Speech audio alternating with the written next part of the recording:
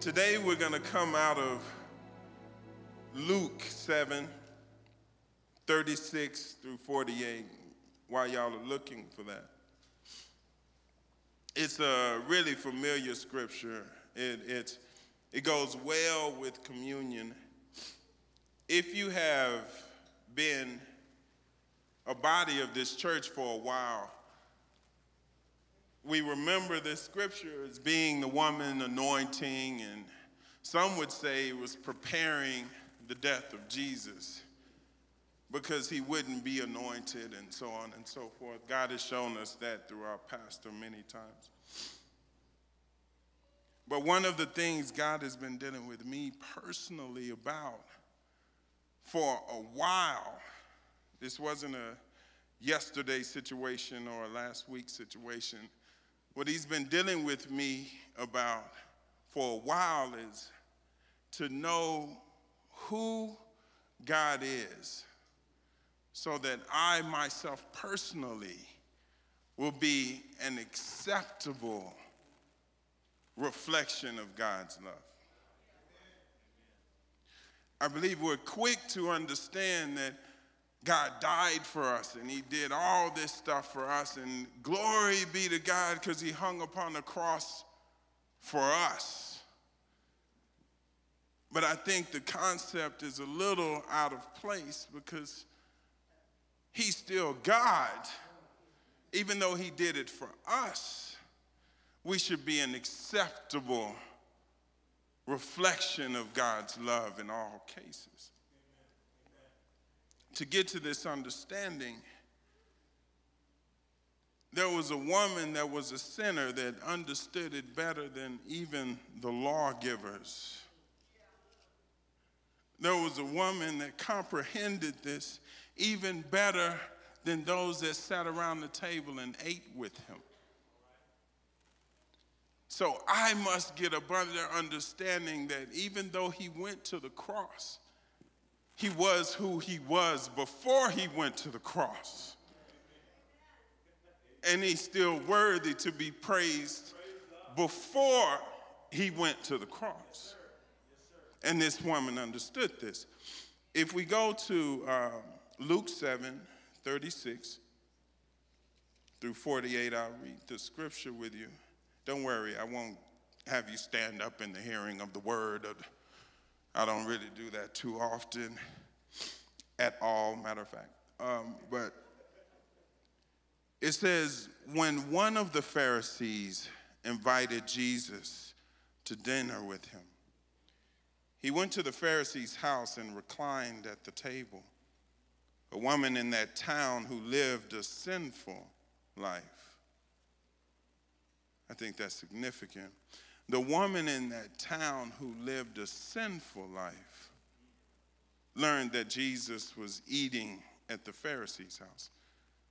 So she came there with an alabaster jar of perfume. As she stood behind him at his feet weeping, she began to wet his feet with her tears. Then she wiped them with her hair and kissed them and poured perfume on them. When the Pharisees who had invited him saw this, he said to himself, if this man were a prophet, he would know who is touching him and what kind of woman she is, that she is a sinner. Jesus answered him, Simon, I have something to tell you. He says, tell me, teacher.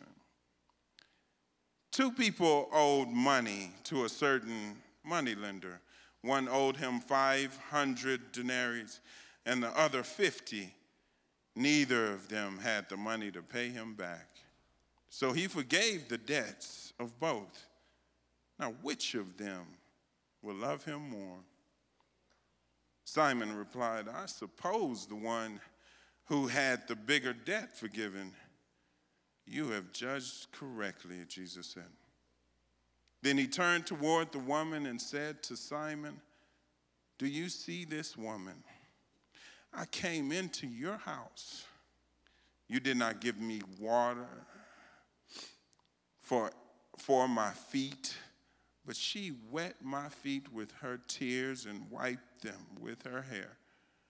You did not give me a kiss, but this woman, from the time I entered, has not stopped kissing my feet. You did not put oil on my head, but she has poured perfume on my feet.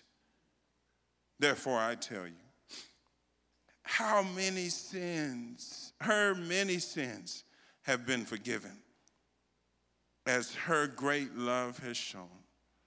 But whoever has been forgiven little loves little. Then Jesus said, your sins are forgiven. I believe when we realize who God is, it will cause such a humbling and submission to God in which the world could never comprehend. If we find ourselves like the woman that's a sinner, I don't think we can do all these Bible searches and try to figure out who the woman is. I think that's insignificant to anything, because it was still about Jesus. So let's take out the point that it was even a woman. How about we look at the fact that it was you that stood behind Jesus? Unfortunately, I ain't got no hair, but I would have done something else. If the woman could recognize that she was a sinner. So many of us consider a particular time as the most important time of our lives, such as when we marry the person that we love, or when our children are born. We say that that is the most special time of our lives. And I'm not discrediting any of that. But I believe the most significant time of our lives is when we humble ourselves before our Creator and realize just how holy He is. That is the most significant point in our lives, because it leads to an eternal lifestyle. Everything passes in time. Unless the Lord comes back frequently, and come quickly, Lord, I will pass away in time. But my eternal value goes forever, because I stood before a king and I humbled myself before him. Now, that woman understood that completely. What shocked me in the point was the fact that she stood there for a minute. It says that she heard that he was at a Pharisee's house, reclining at a table, is what the ESV says. And she walked through the town to get to the Pharisee's house. When she gets there, she doesn't say anything to anybody. She stands there contemplating who God is. She stands there weeping before she makes another move, understanding that she was a sinner. When you look up the word sinner, it means homotolos, which that word basically means you are repetitive at what you do.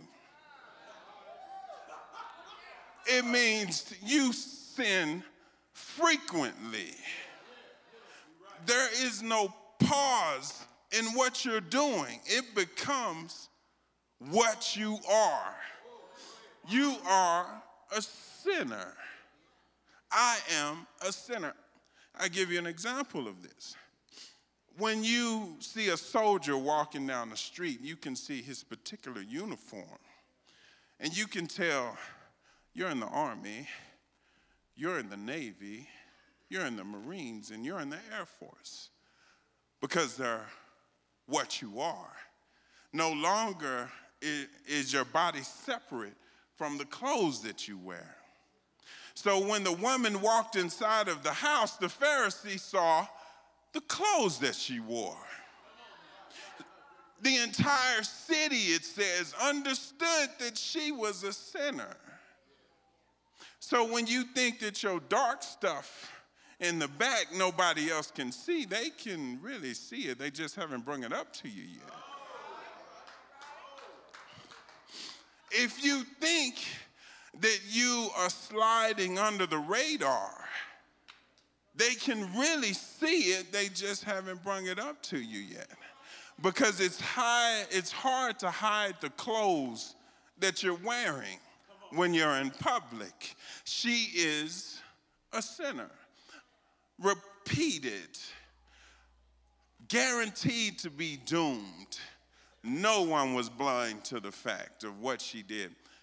We can come up with assumptions. Was she a prostitute? It doesn't say. Was she conniving? It doesn't say.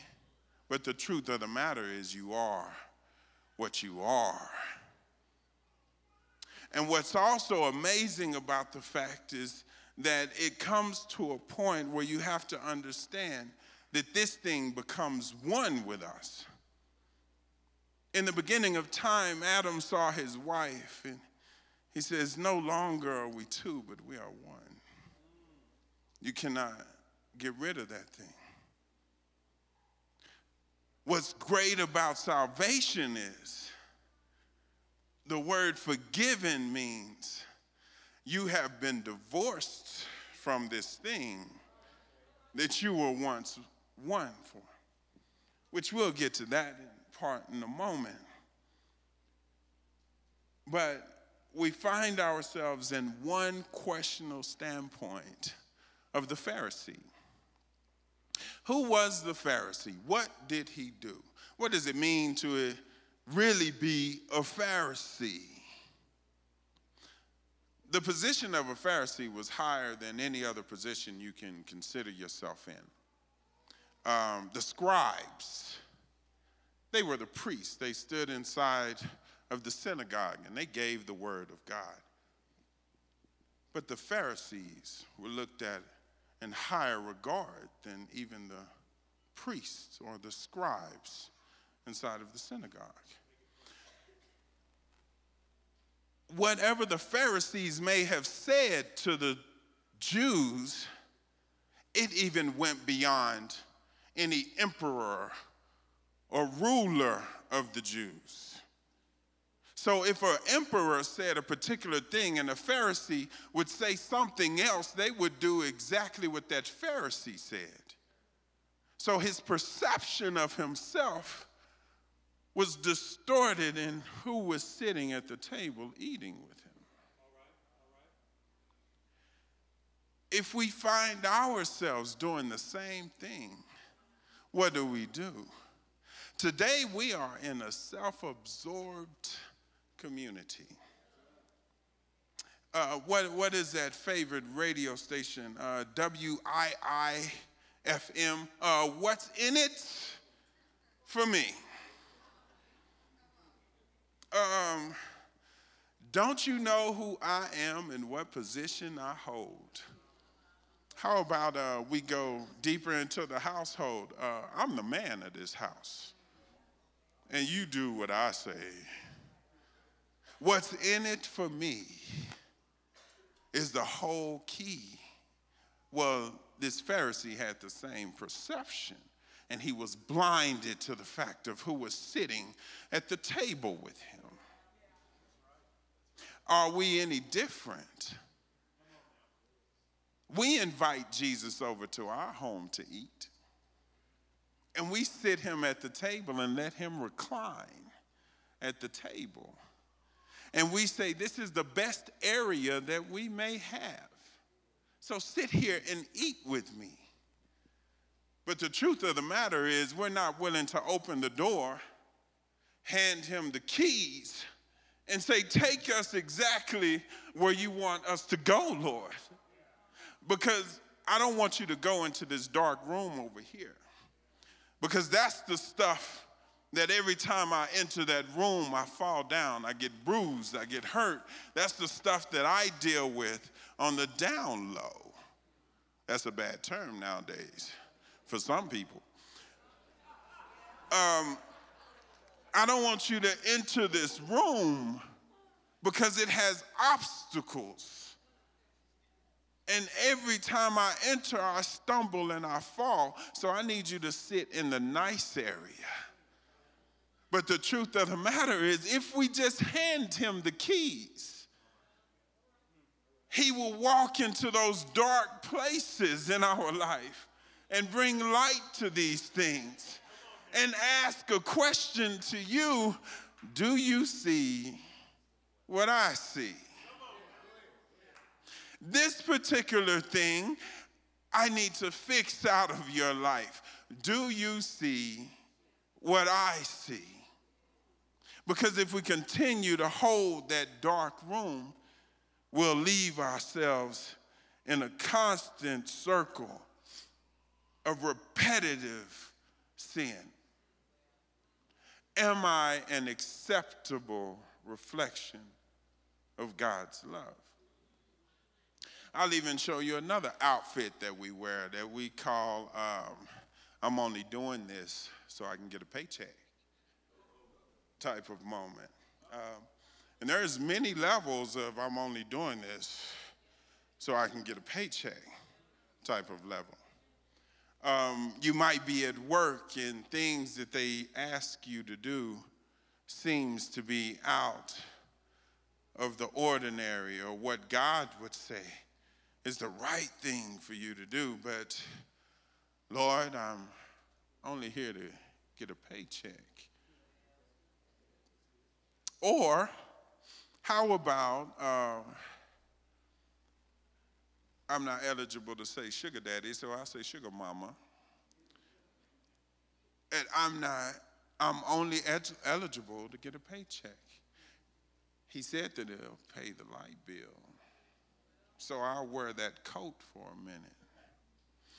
She said that she won't do it no more, so I'll wear that coat for a moment. Exactly what are we looking for when we see Christ? Are we willing to see and reveal the sinner that is in us?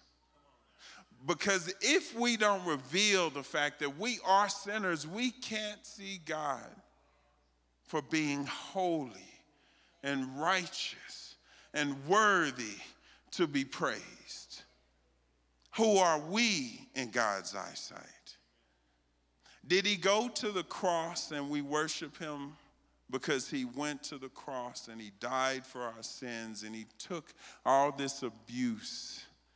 What's wonderful about the passage, and I like Luke's version in 22 where he says, do this in remembrance of me. He did break the bread and it was for his body, but he says, do this in remembrance of me. Not for what I did for you in particular, but do it because I am that I am. Don't do it because I hung my head and I gave up the ghost. Do it because I am that I am. If we get past the point that he is exactly who he is, then the cross is just a plus in our eyesight. We grasp on the entire theory, for God so loved the world that he gave his only begotten Son. And whosoever shall believe in him shall not perish, but have everlasting life. Amazing work of love for us. Amazing work of love for us. But the fault that we find in the scripture is we still think it's about us. And it's really about him. For God so loved, it was because he loved. It wasn't about Dayron. It wasn't about the fact that he formed me in my mother's womb and knew me. It had nothing to do with that. It was because he loved.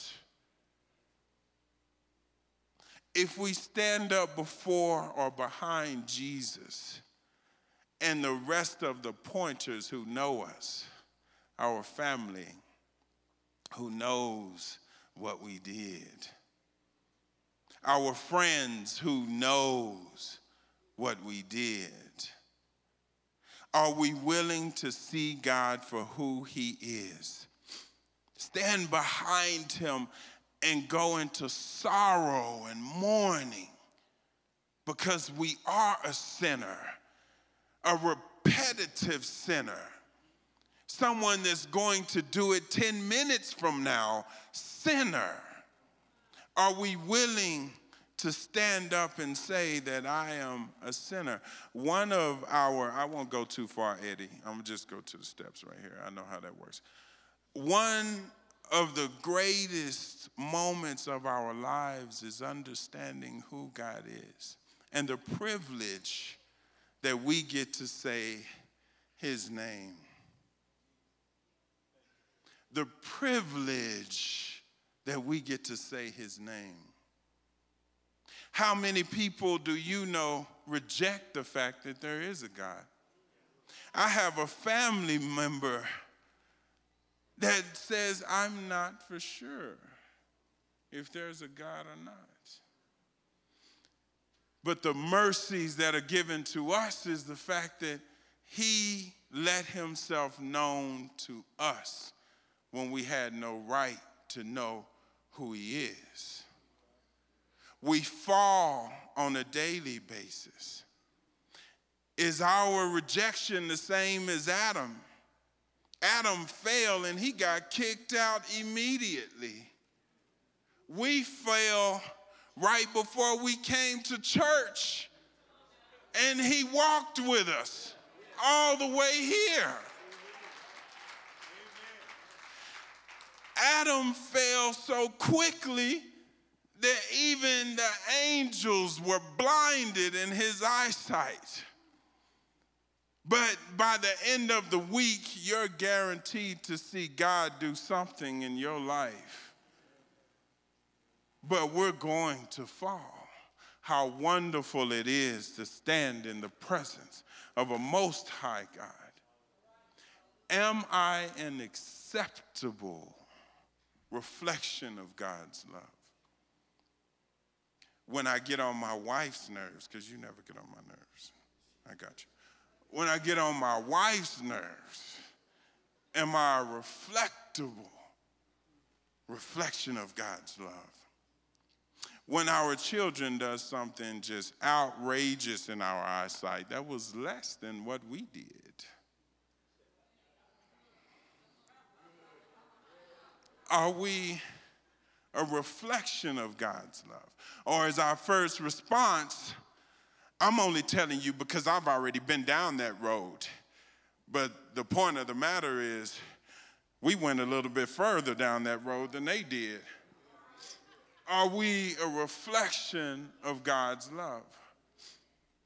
When I understand who God is, does it change us completely?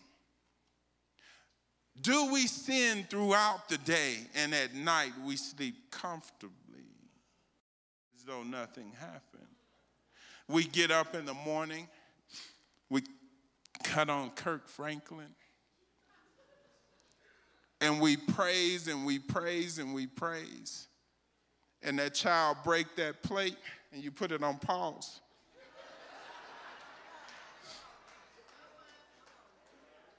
Are we a reflection of God's love? Do we get up in the morning and we hear BB and CeCe whining, talking about the love that we have for one another that God had given us. And then it turns around and you notice that $150 is gone out of the bank account that we didn't understand was supposed to be leaving, and nobody talked about that. And then we pause BB and CC whining for a minute and say, my mama told me that you weren't right for me.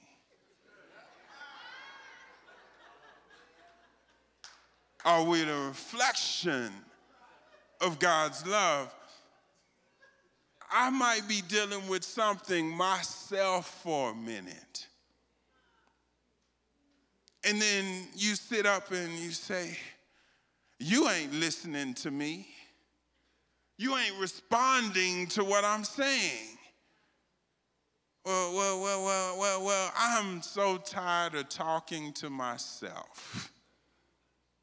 Are we a reflection of God's love? Because how many times have God talked to us?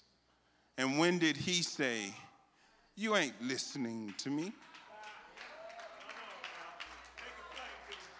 You're not responding to what I'm saying. Instead, he sits back and he lets us coast through this thing called life. And then he says, I'm here, baby. Get up.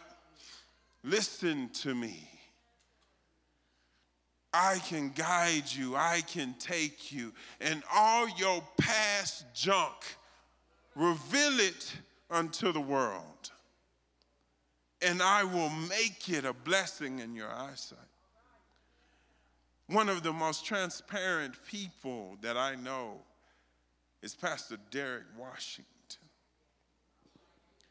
Transparent beyond anything that I can consider anybody ever doing. But God honored him so much for his transparency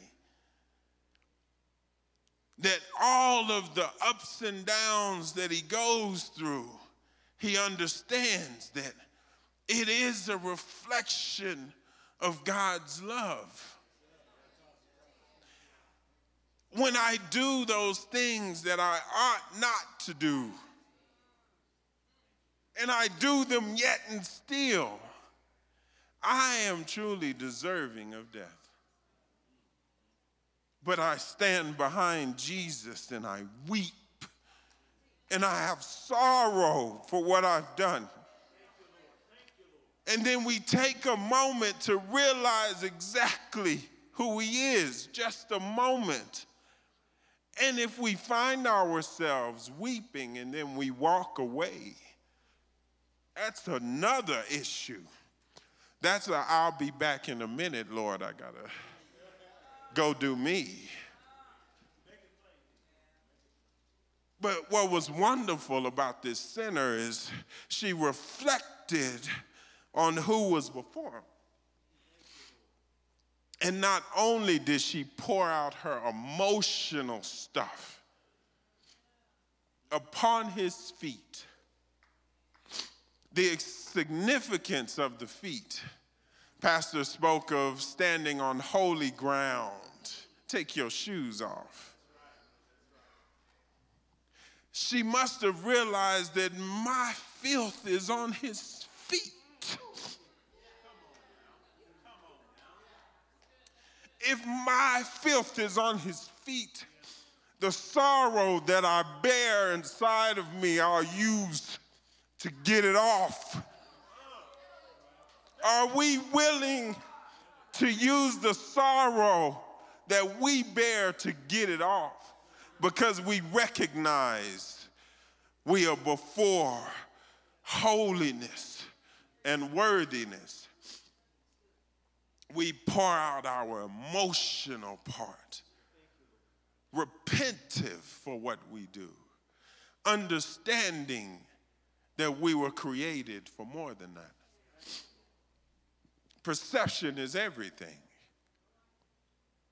If you take a pen and you look at a pen, you know exactly what it does, how it works.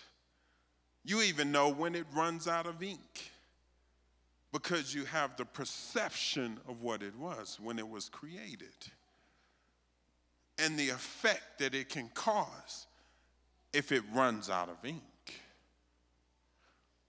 The problem is we don't have a perception of who God is because we constantly run out of ink. If we understood that the God of all creation loves us to the point of the cross, would I say what I say? In the afternoon, would I do what I do? Would I treat my spouse the way that I treat my spouse? Because I am not reflecting the love that I have. Would I treat my children the way I treat my children? How about we go a little bit closer? Would I act the way that I act when nobody else is looking? When nobody else can see me, not even my spouse, not even my friends, not my coworkers. Would I say the things I say? A pastor said once that if we do everything in the name of Jesus, would we do what we just did? If we do everything in the name of Jesus, would we say what we just said?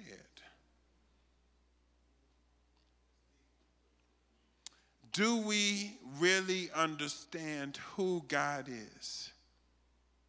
Perception becomes our reality. The reality is we are supposed to be ambassadors to the living God. Am I truly an ambassador to the living God? If we cross over borders and we go to Mexico or Mexico, since I'm from Texas, I know how to say it correctly. From Mexico, and you walk into the presence of a place, they will know off the top that you are an American by the way that you walk, by the way that you talk, how your head is lifted high at all times. But if I am an ambassador of Jesus, when I walk into the room, do they recognize that you are an ambassador to Jesus? Or you look just like John? That's the question we have to deal with. We're standing in the presence of Jesus at all times. Are we sorrowful for what we do? And are we willing to get down and clean that stuff off of his feet so he can guide us to where we ought to go? Do we realize that we are forgiven? I like the point that he made when he said, one is forgiven little and another is forgiven much. The little that you show me, you're forgiven. If you come before me and you say, I am a sinner, forgive me for what I am. I believe that God sent Jesus down to die for my sins. And he rose again on the third day. And he sits at the right hand of the Father. And you believe this within your heart, you shall be saved. No question. Because I showed you that little bit. But the fact of the matter is, God wants to see the much. Lord, I give you my finger, but I won't give you my mouth. Lord, I give you my arm, but I won't give you my head. How about this? Lord, I give you my soul, but I won't give you my heart.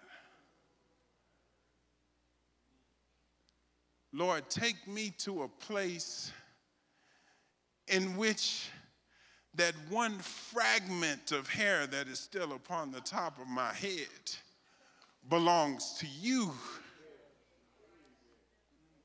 All the way down to the farthest skin under my feet, I submit unto you, O Lord, and I submit to you wholly. Not because I am that I am. It's because I remember that you are the I am that I am.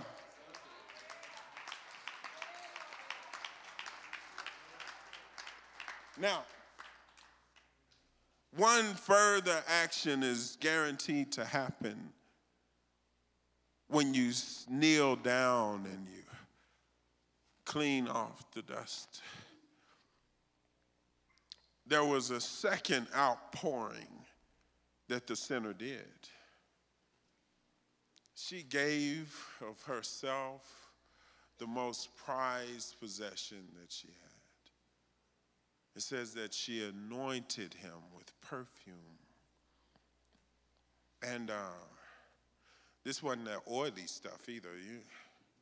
Y'all know those people that walk around with that oily perfume, you know what I mean? Oh, you oily. I don't do oily. But that was the good stuff, to where it would fragrant the entire room, to cause somebody to say, that's expensive. That cost you something. It wasn't just the emotional output, but it was the most prized possession that she had, and anointed his feet with it. I love the way that the Holy Spirit guided her to just do his feet.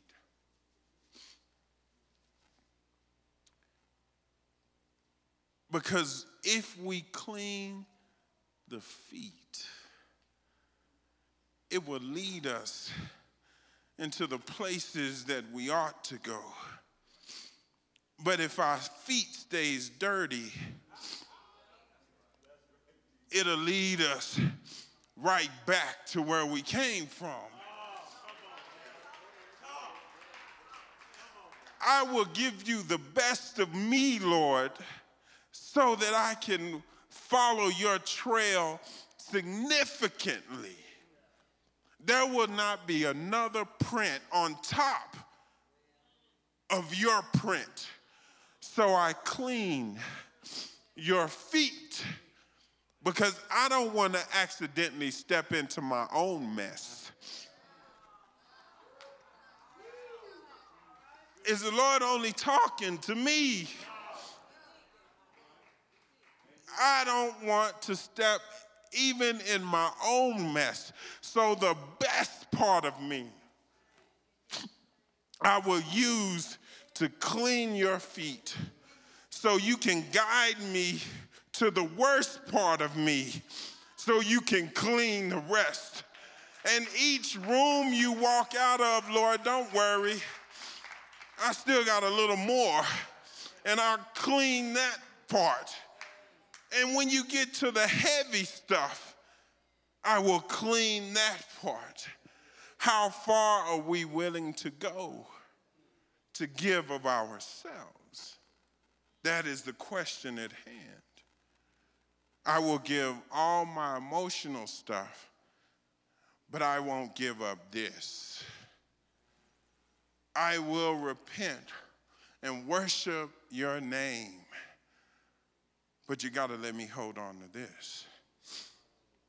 I love cake. I love cake. I don't think y'all heard me. I love cake. Cake is good. It is a nice piece of bread with a whole bunch of creamy stuff on it. And the best cake is the ones that have the nice little design on it. You know what I mean? Like the extra little rose with frosting that I know that's gonna hurt my teeth, but I'm gonna eat it.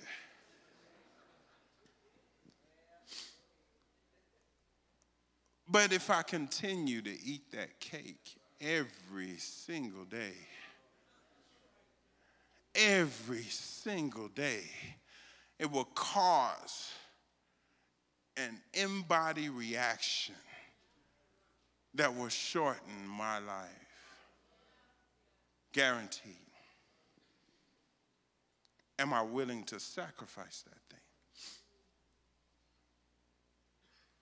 But I know one thing that we can eat every single day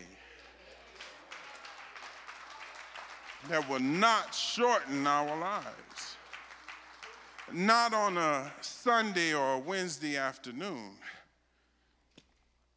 or a Monday Bible study every so often, but if I do it every single day, I'll finally be able to see who God is and be an acceptable reflection of him.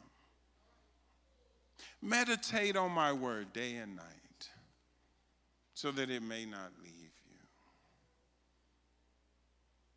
I'm not going to say that we're not going to sin. We're going to sin. By the end of the week, I pray that we say, I should have done what I did and thought about doing it in Jesus' name. And I wouldn't have done what I did if I would have known that I was doing it in Jesus' name. Are we willing to go beyond that point? Or are we willing to stay the Pharisee and reflect on who we are instead of what God is? Is God truly the greatest part of our lives? Do we submit to him in all things? Are we willing to give up the best of us? That doesn't necessarily mean a financial thing. That means that stuff you like a lot. Are you willing to give it up for his name's sake? Because the truth of the matter is, if you like it a lot, it's idolatry. If you love it so much that you're not willing to give it up, it's idolatry. It is a God in place of God. Am I an acceptable reflection of God? I like this cross because it teaches me it is not Jesus, because we serve a risen Savior. He is no longer on the cross, but it shows the fact that I'm going to pin exactly on that cross what Jesus died for. If we take the concept of a piece of paper and take it as though it was 2,000 years ago, and it was that nail that pierced his hand, it was that nail that pierced his feet. If we take that note as for what it is, my sin against thee, O Lord, and I pin it to the cross and I recognize that that sin was the reason that you died for me for. Are we willing to write on that piece of note what we love so much? I am willing to write. an entire essay to put on that cross. Because I have an essay that I need to put on there. Do you have something within yourself that you need to put on there? And when you do, there is one guaranteed phrase that Jesus said: your sins are forgiven. Your sins are forgiven.